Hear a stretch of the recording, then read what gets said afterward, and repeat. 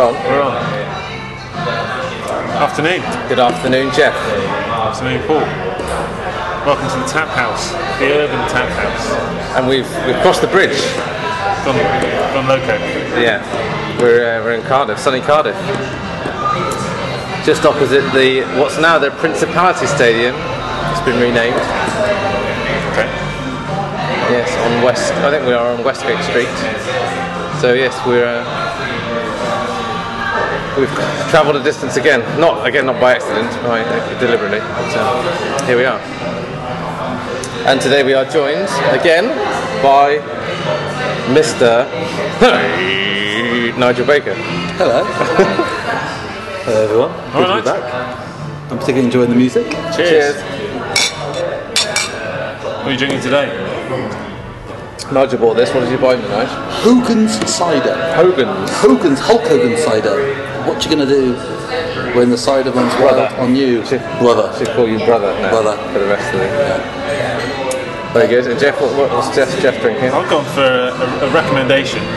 There's so much to choose from. I can't cope with that much choice. So I asked the barmaid for a recommendation. She went for something called In and Around the Mouth. Really? There we are, ladies and gentlemen. I'll have to some clever editing around that name. This is not an X-rated podcast by any stretch. No joke. It's called In and Around the Mouth. It's a 6.1% IPA. It's got a kind of Rolling Stones motif about it. And is it indeed in and around the mouth? Well, it's in at the moment, but the way that it's going, that's strong. It'll be probably all over the place at some point. Oh dear. What percentage? 6.1. That is quite a percentage. For the first one of the day. It's impressive, and it's a lunchtime, so yeah, it could be. If you're going to rate that on a serious agility scale, that's like extreme programming. It's a real serious shit.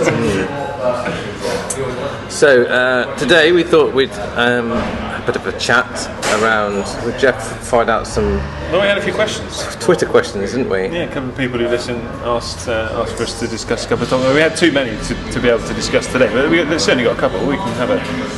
Go on, Jeff. What's the first? What's top of the list? Well, the first one that came in was: is Scrum a methodology or is it a framework?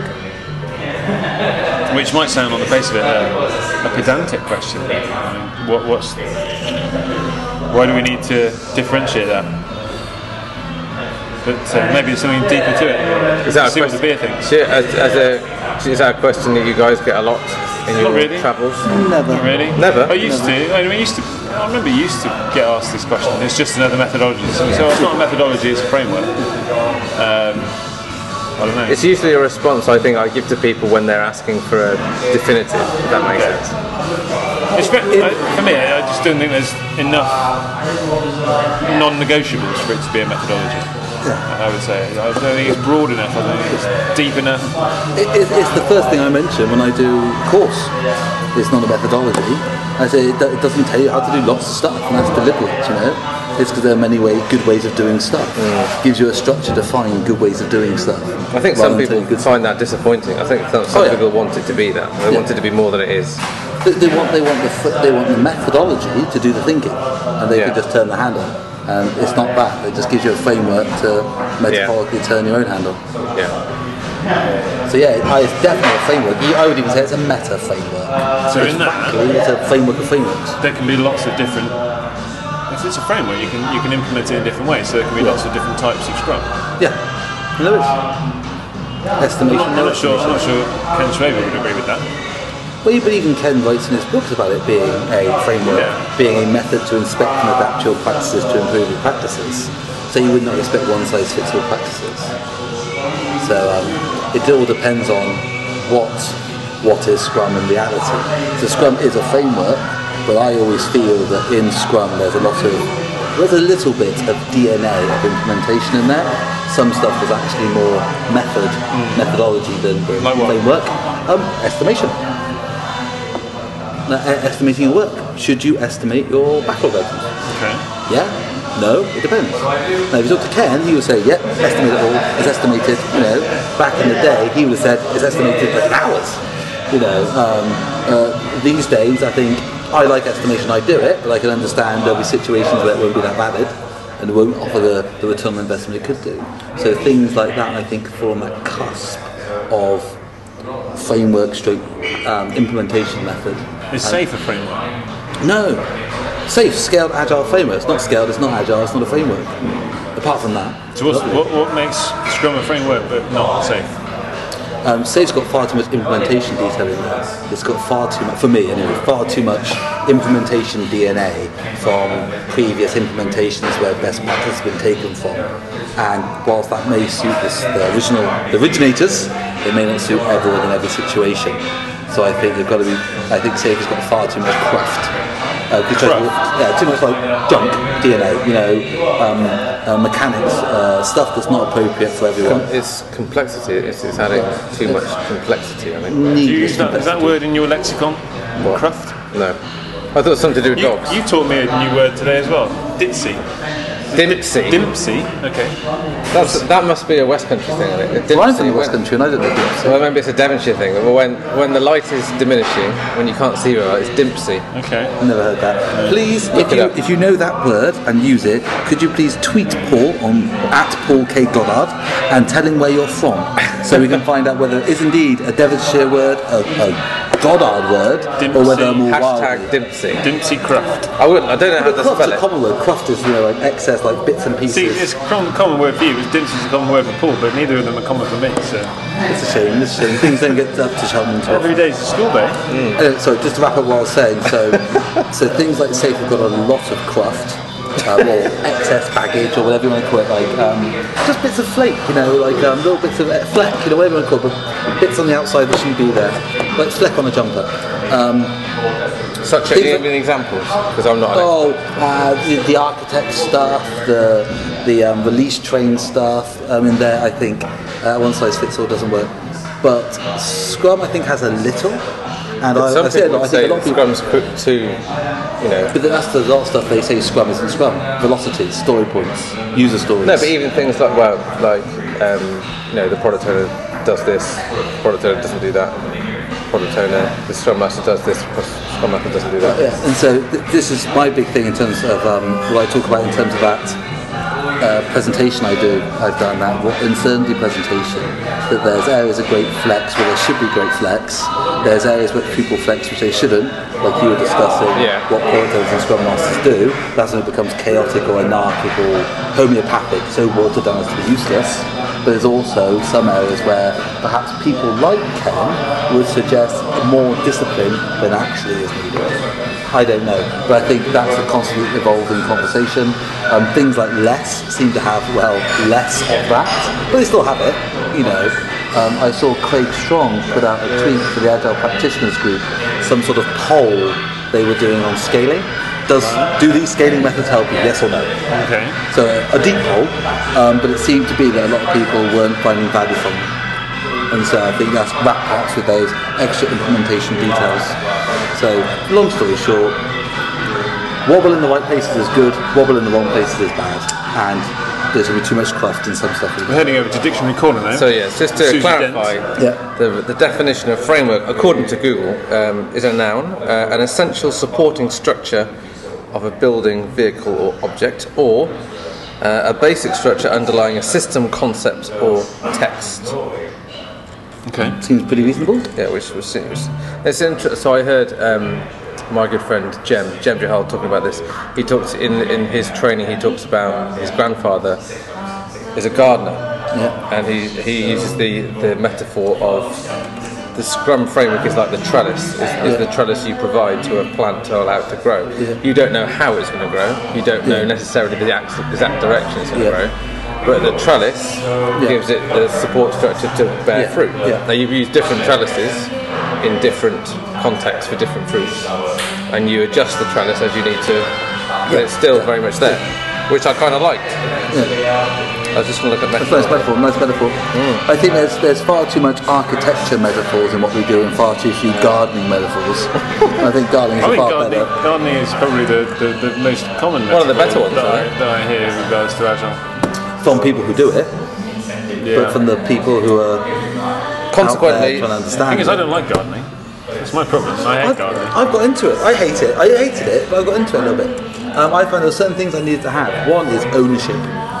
So I live in a rented house. I probably shouldn't have done on the podcast, but I don't own the garden. That makes me not feel as much ownership of it.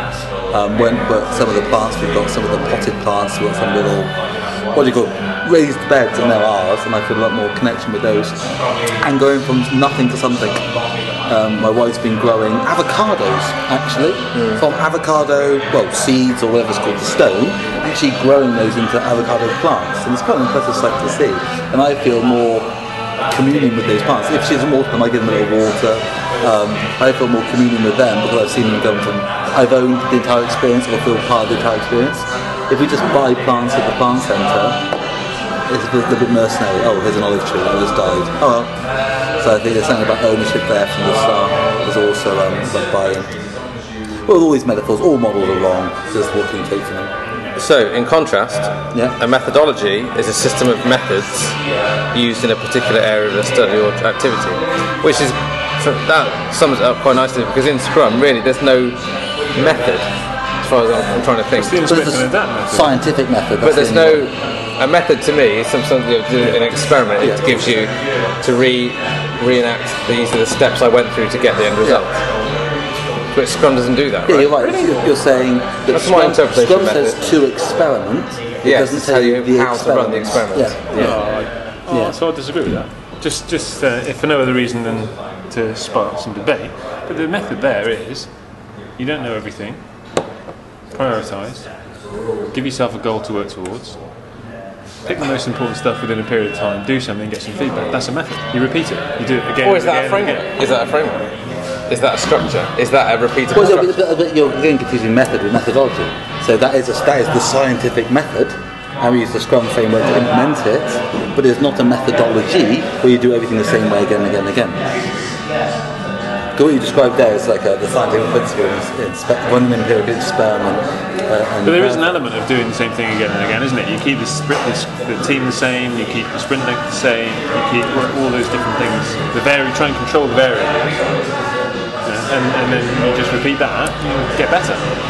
So it could be said that you could actually split it into two parts then, Scrum. Scrum, the actual framework itself, and then Scrum, the underlying, I don't use the word methodology, but underlying principles, or like team size is a great one, or team stability.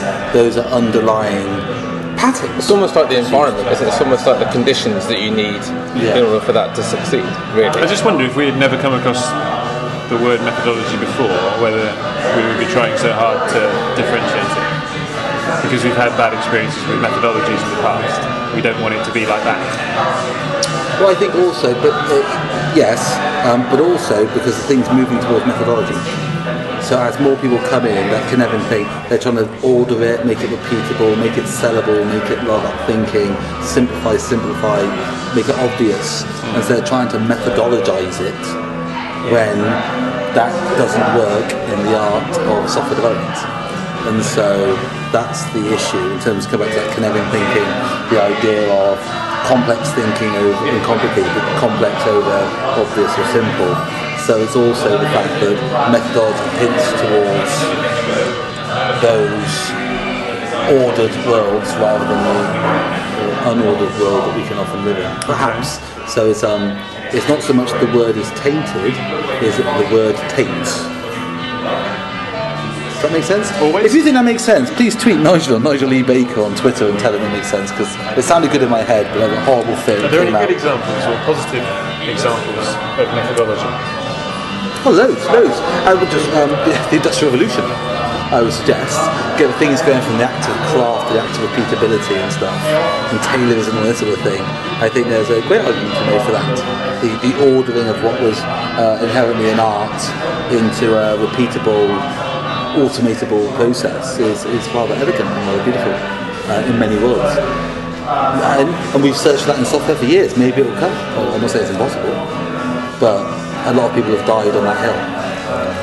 So, frankly, I think, and after this conversation, which has been good for me, I do generally think people overthink all this far too much. Yeah. Get some clever people together, give them some space, do some stuff, build the most important things. They're there, Keep management away, mostly, even if they're lovely, generally, and you can just genuinely end up with a good way of working. I think sometimes, not necessarily us, but maybe us, but definitely people in our industry can overthink to a great extent. I also think it's a symptom of always wanting to see the problems rather than looking for the solution. So people generally will see, yes, but what do I do in this circumstance? Yeah. So, and they think that the answer to that is a methodology which gives them the answers. Yeah, yeah. So in the event of this happening, turn to page so-and-so to tell you this is the step through for conflict resolution. Yeah. So what would a methodological answer be then to the question, can your product owner also be your Scrum Master? Well, so I hear many people say this. Scrum says no. What would a methodological answer be? Well, that would be the method, because that is the methodology is locked down. The thinking is done through by the methods. So in that instance, Scrum is a methodology. Which is what I was saying before. It's interesting. The actual framework is a high level structure to that. But as long as there are definitives within the Scrum guide or whatever that might be, I think people will view it as that's the response. Don't question it. So and that for me that defines the methodology, is where there's a specified solution that gives you an answer. And so, in terms of my presentation at Agile Cymru, I forget. We're in Cardiff. We should really Agile get it right. Cardiff. Just say Agile Cardiff. I did it on. Cymru is Wales, not Cardiff. Eh? Yes. I know, but it's easier to say Cardiff than Wales than Cymru. So I did it on this like widgets, things you can add, pivots, things you can change, but patterns as well, underlying performance patterns. And there's a lot of patterns in Scrum. And if you read some of Sutherland's original work, especially this work with Jens K. Clean, there's a lot of sort of using high performance team patterns to create Scrum itself. And so I think that's where you could get a line of what's the pattern, what's the methodology. You know, I always try and explain stuff, well, especially these days, from rather than Scrum says the methodology is the answer. It's okay, the underlying performance pattern is this, and this is why we do it. So Scrum says no, but Scrum's just a thing. You can't stop you doing anything. But here's the underlying anti-pattern that you're doing, and this is why it's a bad thing. So explain the reasoning behind it. And I think if a bit more people did that, and a bit less Scrum says X, Kanban says Y, or anything, that would be a little bit more inducive to buy-in from people, rather than just here's a method you must follow. Get the mindfulness back in, but that's difficult.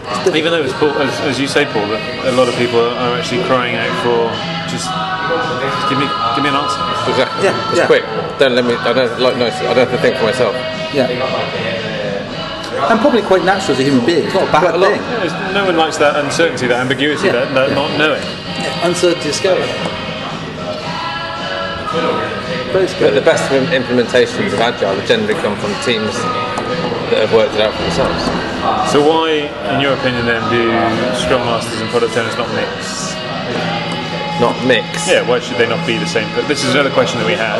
Yeah, so okay. To take Nigel's view of, well, this is why this is the thinking pattern, this is why this is good practice, this is why we recommend it. Maybe not go so far as to say rule, even if it is a rule, but this why? What's the thinking behind it? Would you let Alex Ferguson be a referee for Man United? No. Would you then be a referee for Liverpool? No. I think that's the issue. I think that the product owners are very committed, very empowered individual. I know you've already said that all metaphors are wrong, but that's a very wrong metaphor in my opinion, because there's a massive conflict of interest there in terms of competition against others. Yeah. Whereas I don't see the product owner as a competitor to the Scrum team. No, but he's biased. Yeah. Everyone's biased. Yeah, but how biased is biased? And I think that, and also the perception of bias. So does it imply that there's a hint? Again, this might just be by implication. Maybe my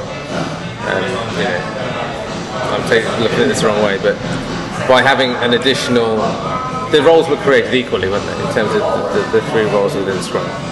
In terms they don't have equal authority. In terms of, well, they have equally. They're balancing roles. They're balancing. They have different responsibilities, but they balance each other out. But by giving one person more of those roles, does that imply they somehow supersede the other one? It can imply that. I'm saying I would feel confident of playing those two roles myself. How about that as a statement?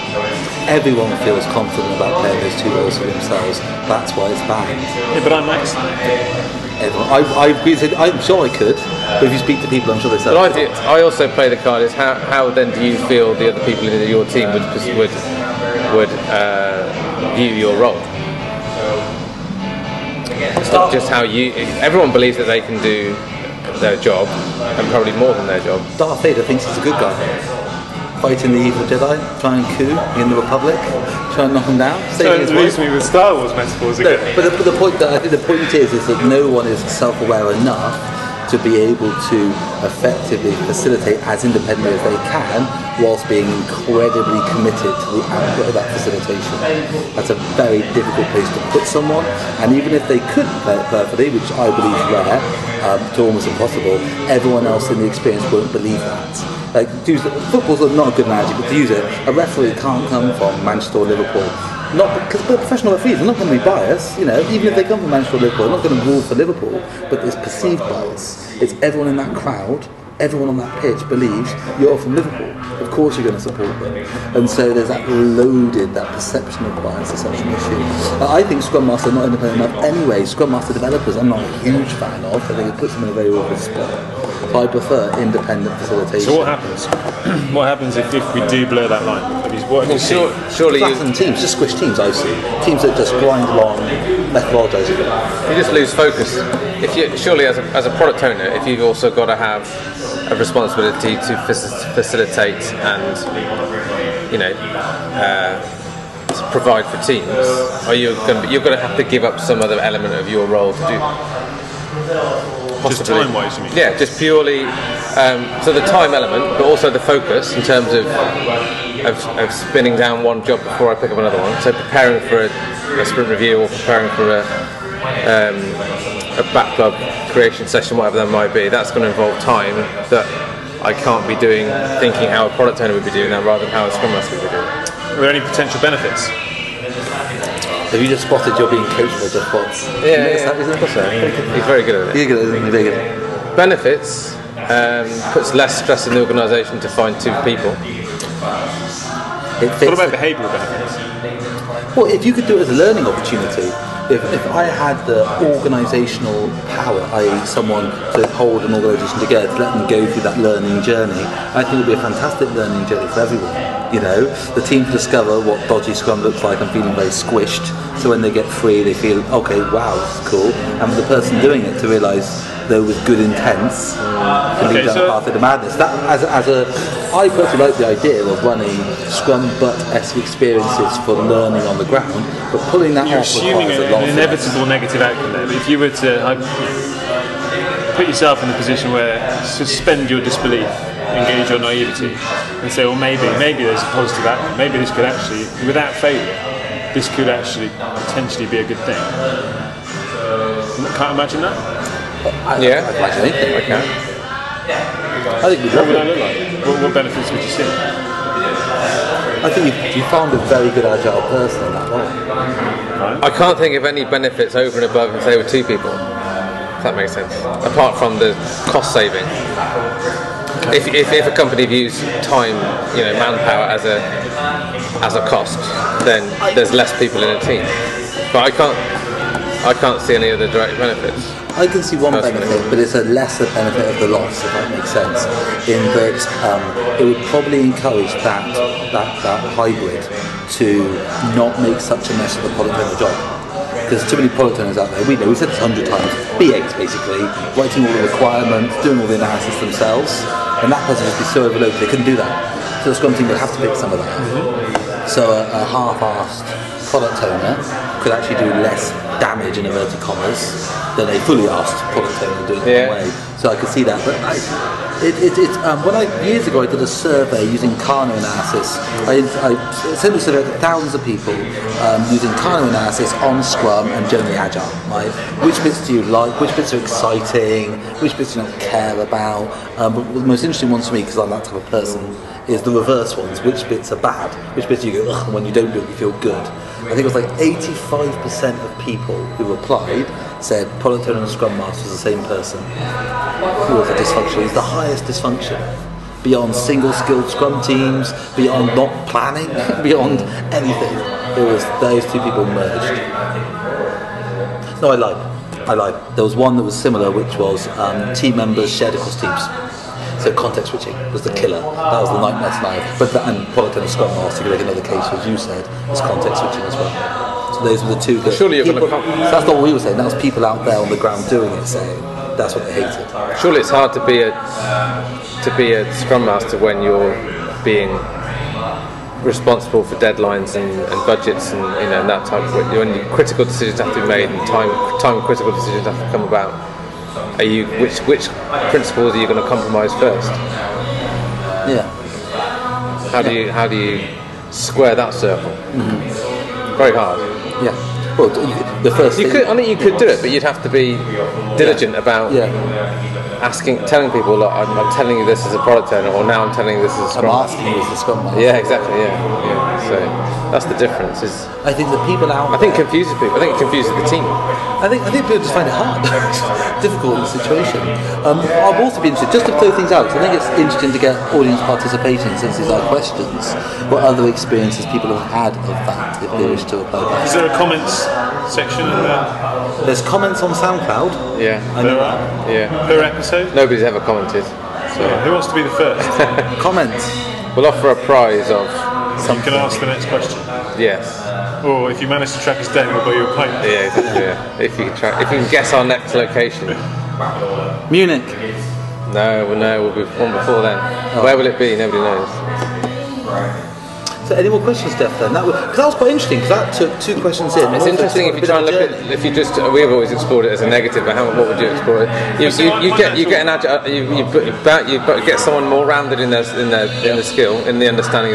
You're probably more likely to get an all-round agile champion if there's such a thing. I think pushing on well networked on both sides of the industry. I mean, you know me. I'm ever the happy glass half full, happy optimist, happy-go-lucky, carefree. I think there's potential for huge benefits. The team have to step up. They have to have a more direct relationship. They have to call the product owner, Scrum Master, whatever you're going to call them, to account. But if someone says in a training course, Jeff, what should I do? Oh no, don't do it. It'll end in failure. Because no organisation there aren't enough me to go around. Oh wow! But power's a difficult thing. Power corrupts. Power's asymmetric. It's like it's all well and good to say, "Oh, this person's king. You must challenge the king." But it's hard to do in practice. How is power implied from having 2 roles within Scrum? Because you not only have the ability, product has power to decide what to be built, but then be able to facilitate that conversation. So we're saying that the Scrum Master has less power. Yeah. Okay. Well, and by putting that different things. Different power, I would say. But you could look at it the other way, which is that actually by giving them the Scrum Master to role, it actually dilutes that power. And so it reins them back in. In order for them to do that, they have to be conscious of another point of view, another perspective, which could rein them back in. I mean, I agree. In reality, it's highly unlikely to happen. And it wouldn't be worth the risk because it would fail more often than it succeeds. But I think that the principle behind it is worth exploring. I just think my last one is that just anecdote is not a good example of data, and personal experience I think is not also. But in my personal experience of product and Scrum Masters out there, I meet quite a lot who aren't as self-aware as I would like about the situation. They think, it's all hunky-dory here. Everything's for you. Yeah. Everything's fine for you. You're having it's a great job. Scrum Master, product and combined together is a wonderful role. I would enjoy it. I'm not sure my team would enjoy it. Is there a risk as well that when that person isn't there, there's a more critical point of failure in the team? Yeah. Oh yeah. I did. In terms of that person has so much knowledge. Yes, in the short term. But if the team has stepped up and they have started thinking a little bit more for themselves because they haven't got someone protecting them and looking after them and like a Scrum Master would from the evil product owner, they're more mature, they're more self-governing, they're more self-confident, then maybe they won't miss that person. There's a lot of ifs to that. Yeah, sure. But what do you want? I see that I've said this time and time again, that Scrum Master role to me is a halfway house. It's not where you want to end up. I don't think you need to end up there. My nirvana is a self-organising team interacting directly with the product owner. What happens when the product owner isn't there? Then they know enough about what's going on to be able to make some educated decisions about the short term. Because I think, again, this is one of the things. No team needs a product owner there 24 hours a day, 7 days a week. No. Doesn't Scrum suggest that this is maybe a bit methodological, if that's a word, But when the product owner isn't there, the Scrum Master assumes their responsibility. That was a long time ago. I know, but this is far away. But I think it's been superseded. I think. Has it? Why what? I think so. Or just Ken's later writings and guides, etc. But I don't think they've actually replaced it with anything. No, I don't. No, I think there's an answer. I think that advice has been deleted though. I think the Scrum Master was proxy product owner in a temporary situation. I don't think he's actually see, unless he actually reduced, well, not reduced, what's the word? Revoked. That's probably not the right word either. But actually deleted all of the previous copies of his. That's out there now. It's out. But that's the issue, isn't that? This could be very dodgy. You may want to delete this. I'm pretty sure I read in Islam the Quran. No, listen. It's really interesting. The Quran. There's this thing like abrogation or something where later verses have more weight than earlier verses. As Muhammad was revealed more by the angels, etc., it becomes more knowledge came forth, and some later verses sort of supersede earlier verses. But I don't think it deletes them. It just says, "Hey, here's later thinking on that subject." But it's very hard to unlearn what you've read, isn't it? Oh yeah. Oh, yeah, that's not a good thing, but I'm pretty sure that's been unlearn what you've learned, I suppose. I think if you spoke, though Ken is not the whole sole answer on Scrum. No. I think if you spoke to him about that, he would probably not support that anymore. I don't know. Because when that's not writing there, product owner is quite soft. He still thinks I'm called Nigel, so everyone. There's a story behind that. I said when I got my Scrum trainer, they played. I got the certificate and that. They said they played on their laptop the Rebel March from Star Wars. When you got your badge, my badge, and Ken said, "Oh, I saw this when it first came out, Star Wars in the cinema." And I said, "Ken, I wasn't even born when it first came out." And I think he told me to fuck off, right? Something like that. Some words go that way. Some words that way. What's the next question? The next one, although not necessarily in order, but I think it's related given the fact that it said how positive-minded I am and how optimistic about the future. You always got the optimism of the thing. Yeah. Is how do you avoid agile fatigue? How do you avoid cynicism creeping in if agile is taking a long time to establish within your organisation? This obviously comes from somebody who's in a very big organisation that takes a long time for that culture to change and embed, and often a few steps forward, a few steps back, a few steps forward, a few steps back. Nothing happens for a long time. One step forward, two steps back. Hasn't there got to be overall though more steps forward than there are steps back? I think for me, yeah. But I was asked this by a relatively small-ish company last week, who were just in the early stages, saying, "How do you keep this going?" And for me, my answer back to them was, "Well, how do you maintain anything that's difficult and takes a long time?" When I damaged both my knees and had operations and had to go through rehab, that's a long process. How do you keep that going? There were times when you think, Jesus is taking. Am I getting anywhere? How can I carry on? I'm bored. I'm fed up. I've had enough of this. But you look back and think, well, where have I come? But also, where am I going? You reaffirm why you're doing this. What's the point? Well, because I want to get back to running. I want to get back to sport. I don't want to end up not being able to walk properly. So you paint the picture of the future, reaffirm that that's why it's worth the effort, and then look back to where you've come from. It's very easy to lose sight of the progress that you've made over a period of time. I think tell yourself, look back, tell yourself good narratives of the past, tell yourself good narratives of the future, and make friends, clubs, communities. Having a brother, the Hulk Hogan joke, but having community you actually go and talk to, just like us talking here, this reaffirms, building this community internally and externally. It's what the user groups are there for. The user groups are like little, not AA, but kind of like AA, for you to go, hey man, I'm an agile, this is hard outside. And don't underestimate the power of Schadenfreude. Taking pleasure in another company's pain. Going on to a user group, hearing how hard someone else is finding something, actually we've done that. Screw you, we're better than you. At least in that aspect, we're better than you. Or you're suffering the same pain as us. So build the community. You're not alone. I think that can be really helpful to get through the experience. Because change agents are it's difficult. Difficult thing to do. Can I say something controversial? Go on. Yes. Or you could leave. Yeah. Change your organisation or change your organisation. Two people do that. It's getting better, but I think too many people, especially places like London where the job market's or Dublin where it's very vibrant, it's very easy to go and do the first year everywhere, rather than do the really sticky, gritty stuff in year 5. Yeah, but true. But I'm thinking more about people that have been in the same company for 15 years or whatever. And trying the same things and hearing the same stories and hearing the same cynics come back to them. Then Yeah. I mean, we had a fair bit of that in our time. Yeah. And although I sweated over leaving BT for a long time, as you two both know, but as soon as I did it, I thought to myself, why didn't I do this before? Well, that sends a big message to the people who are actually sponsoring and supposedly championing this transformation within the company, isn't it? If you're good agile people, if the people who've been there for a while that have the talent, have the potential, hemorrhaging them, start leaving, think, okay, well, hold on a minute, I'm obviously not doing enough to support these guys. Maybe there's a point before that. Maybe that's you actually play back your frustrations and say that I'm not getting enough out of this.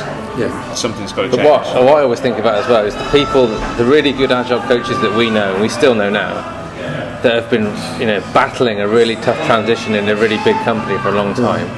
They break out of it and they realise that they can do the same amount of effort. Yeah. They can have so much more impact in a different company. It might not even be that much of a smaller company, but if they're just thinking about things differently, they suddenly find that that energy, even what they feel is the same amount of energy, actually has a much bigger impact. It's two things I always think of. The Kenyan runners, they train at altitude, build up the endurance to survive on the ground, and Conan the Barbarian. At the start of Conan the Barbarian, Arnold Schwarzenegger, when he's not Arnold Schwarzenegger, gets captured and tied to like a wheel. They have to turn this wheel, I think it's like grinding corn or something. He turns this wheel for like 10 years, and he builds all these massive muscles, and he's just like pushing this massive heavy weight. And when they take him off that thing, he is built like a Greek god. He can do anything, and that's what happens. And that's why some of them come out really, really effective. That's good for them as a person. It's good for other companies, but it's not good for their parent company. And I think you're completely right there. They've got to invest a bit more in those internal champions. I don't just mean money. Money is not enough. It's important, but it's not enough. There has to be some other support. Maybe there is there's a sweet spot for an agile coach, a term of employment, or whatever you want to call it. President or something. But that a good agile coach should endure. But beyond that, you've got to look at, is it time to move on? I think churn is useful for the company as well in terms of fresh eyes and fresh impetus. So if they could swap someone who's done well but is fed up, goes to another company, and someone who's done their term and fed up from that company comes here, they've got that same amount of energy, will make a difference. I get quite a few people, and again last week some guy said, I'm going to say exactly the same things that you're saying, Jeff, but because you're from outside the company, it's going to have people listen to you. Never a problem. I know some of the consulting advice, isn't it? Charge more, they'll listen to you more. If you're more expensive, they would. You have to appreciate that it's easy for us to stand there and say, we have 3 external consultants. There's people that are in those companies that are struggling with the same people. Well, think of our old colleagues back in the day. And some of them are still there. Yeah, we would have struggled at the time. Or they would struggle to fight that system. And one of the good companies that I work for, that has some really, really good agile people, not necessarily coaches, but just good agile practitioners. Unfortunately, that company's gone bust. Yeah. But I know that those 50 to 100 people are now in probably 20, 30 other companies doing good stuff. So, for every cloud there is a silver lining. So you saw that especially at the start when some of the first companies doing this imploded and a little puff of people came out into the market. Yeah, that's right. They improved agile generally for everyone. BT did it, Yahoo did it, Conchango did it, they popped down to the... And those good agile coaches were generally snapped up pretty quick. I don't know what the market is like these days for good practitioners that are coming out of a job or headhunted even. But there seems to be on LinkedIn. There seems to be a request every 5 minutes from recruitment agencies asking for my profile details. So there is hope. There is hope. Any more questions, sir? Helping people change and overcoming resistance. Big topic. It is, but I think again, I don't think it's that different to the last question, really. And then why would anybody change? Well, there's got to be something in it for them. Or they feel they have to.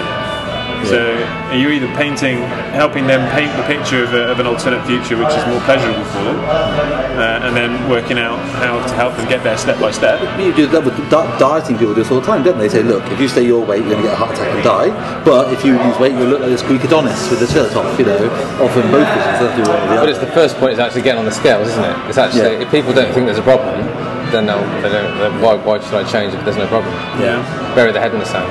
Yeah. And if you don't think it's possible, why bother? Yeah. Yeah. So it's got to be achievable. Yeah. You got to know that you got some help along the way.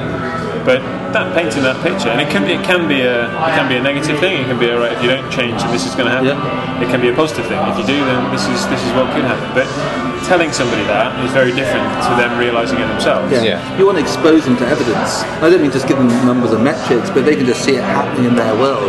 Maybe not on their project even, but in their world, they're far more likely to go, okay, you know what? This is not some esoteric thing or some theoretical thing. It's something that Dave and Bob and Sam and Julie are all doing. Yeah. And they seem to be alright with it. You know, it's like, okay. When back in the day, again, too many BT stories, but back in the day, I think that's how it spread around our little environment, wasn't it? It's like we were doing it looked good, and we were like, oh, it's good. Well, I think we ended up. Well, we started off by trying to prove people wrong, didn't we? So the general response was, that'll never work here. So we said, well, we'll prove you wrong. Give us a chance and we'll prove you wrong. And then we had other people say, okay, now I can see why that's useful for them. I want some of that. Yeah. But I mean, literally back in the first team, Right. Fast Track. I mean, the real first step of the day. You know, we did it. What made Paul? What made you guys do it in your team? You were literally next door to us. I think it was copying. I think it was literally Dennis. Hello, Dennis, if you're listening. I doubt he is listening. It'd be awesome if he was. But if Dennis saw it working in one place, he thought, well, why can't we do it here? We can get the same type of benefits here. And then he was completely sold. Dennis, from the top down, was sold that was the way to do things. But he saw it, didn't he? So he saw it happen and went, oh, okay, that's cool. And he read the book and saw it and tried it out. Gene Tavegi used to say to me, when you're thinking about doing something, ask yourself two questions. He said, why would I do that? Why would I do that? So what's the point? Yeah. And second is, well, why wouldn't I do that? Yeah. Well, why is this a no-brainer? And if you can answer that about yourself, but you can also help other people answer those two questions, it helps frame a purpose for it. It frames the goal to be solved. And so constantly asking that, why? Yeah. Why and why not? I think it's a huge one. But that's the biggest area of uncertainty for some people, I think. Well, why are we doing this? Why? There's an organisational why, but there's also a personal why, isn't there? Yeah. So the company may be doing this because it's more money or more responsive or better clients or whatever, but why do I care about that? Maybe I'm not that in touch with the company's bottom line and I don't care about the share value or whatever. It's why should I do this? What's in it for me? Well, do I enjoy my work more? Do I get involved in more challenging projects? Do I get to use my skills more? Do I get to develop myself more? Do I get to actually work with people rather than be told what to do? What's in it for me? Yeah. And helping ask that question, helping ask the team ask that question. I think it's fair that anyone in the Scrum team or whatever could have different reasons for wanting to do it.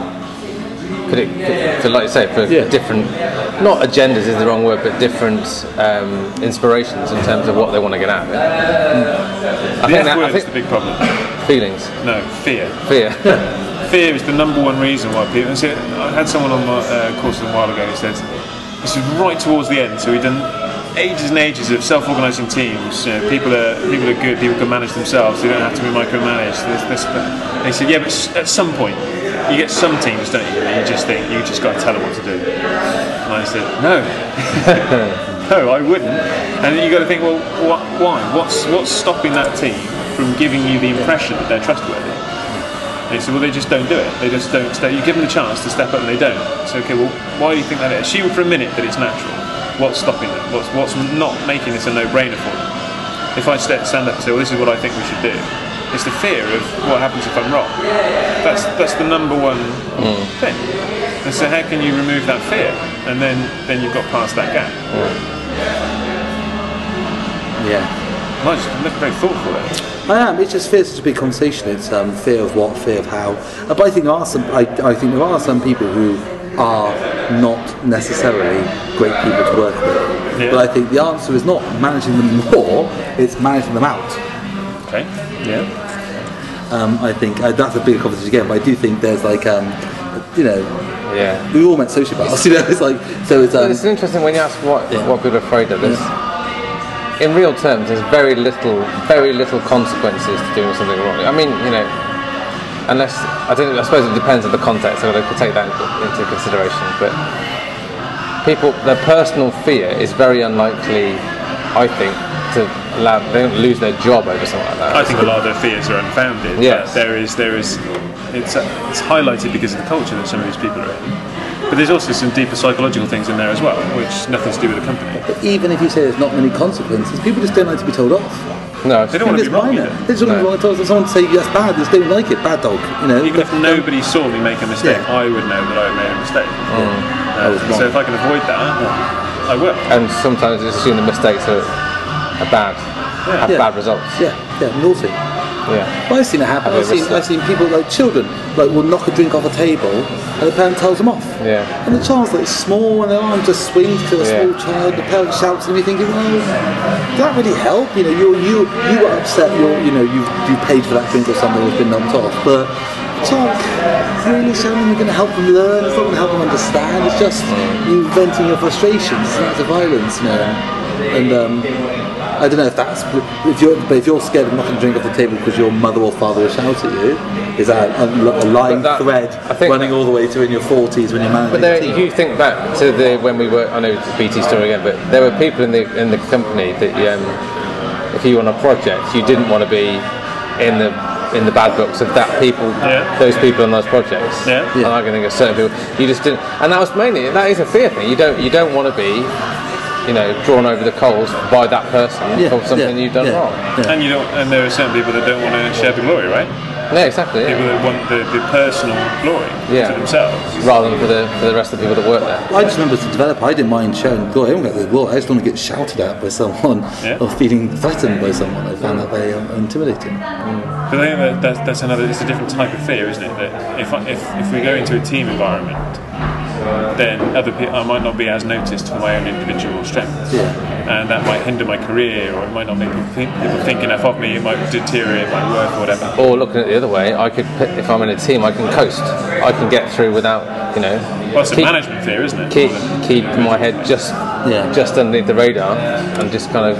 But again, it's that thing. Do I feel more accountable to my peers than I do to my manager? So if I'm lying to you guys on a daily basis that I'm saying something I'm doing or not, that means more to me than my boss. Yeah. But it depends what our motivations are and what affects us personally.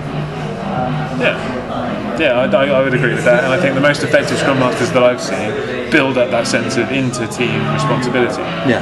And I don't care if you fail. That's that lovely story. I can't remember where I heard it. I think it was Andy McCann. Andy McCann did a talk for us in the Bath Scrum User Group last year sometime. And he talked about there's a study of a local council in South Wales that had a real problem with people phoning a real high sick rate to their bin men. Basically, they just didn't want to come in to work. And they tried a few experiments to try and up that rate of attendance. And they did all they did was they changed the phone number that you had to ring in on when you were sick. So they changed it from the county hall to the local depot. So the number that you called up and spoke to was one of your fellow bin men, and you had to tell them that you weren't coming in. And they noticed that the number of people come back into work grew substantially because people felt they were letting their team down rather than letting their boss down. There's that sense of guilt and shame, I think, is something that's often frowned upon. But you shouldn't feel guilt, you shouldn't feel shame. Those are bad feelings to have. But actually, when you're looking at responsibility, when you're looking at teamwork and partnerships and collaboration, it's there. It should be there. Right? If I do something that negatively impacts on my teammate and there's something I could have done about it, I should feel bad about it. But I think a lot of people look at Scrum and don't look at team. Yeah. They've used Scrum as a mechanism for their own work cycle. I have tasks, I take tasks, and to an extent, Kanban might have released this as well, that I have my task, I take my task, I move it. I'm okay. I don't know, I'm not accountable to anyone else. I look after my stuff, and my stuff gets done, I get my bonus, I'm happy. Yeah. Well, I think to lead it all back to the start, it comes back to, firstly, peer pressure for me is internal, not external. It's you feel the peer pressure. People aren't actually applying it to you. You think, what will my friends, my colleagues think? Yeah. The second one is about Scrum, coming all the way back to framework or methodology thing, is that too many people see the picture of the framework and think that's Scrum, and it's, for me, perhaps one of the scientific method parts may be less important than the other stuff we've been talking about. The idea of self-organising, the small team, the human side. business closely connected, someone supporting the experience and nurturing and guarding the experience. I think that's possibly the more important side of it than the actual mechanics. But that's the stuff that makes it, that's the hard stuff. Yeah. The easy stuff is the mechanics. Yeah. The easy stuff to process, learn, to follow is the mechanics. Yeah, exactly. It's the first step you can take, but the hardest. I think it's a nice way to wrap up. I think it's a nice reincorporation there, Nigel. I see what you've done there. I put it back in, took it out. Close the loop. Close the loop. The story arc there. Alright, well. I've got an interglass, so we'll chink it anyway. Cheers, chaps. See you again soon. See you again soon. Ta-ra Cheers. for now. Have a good time. Bye-bye.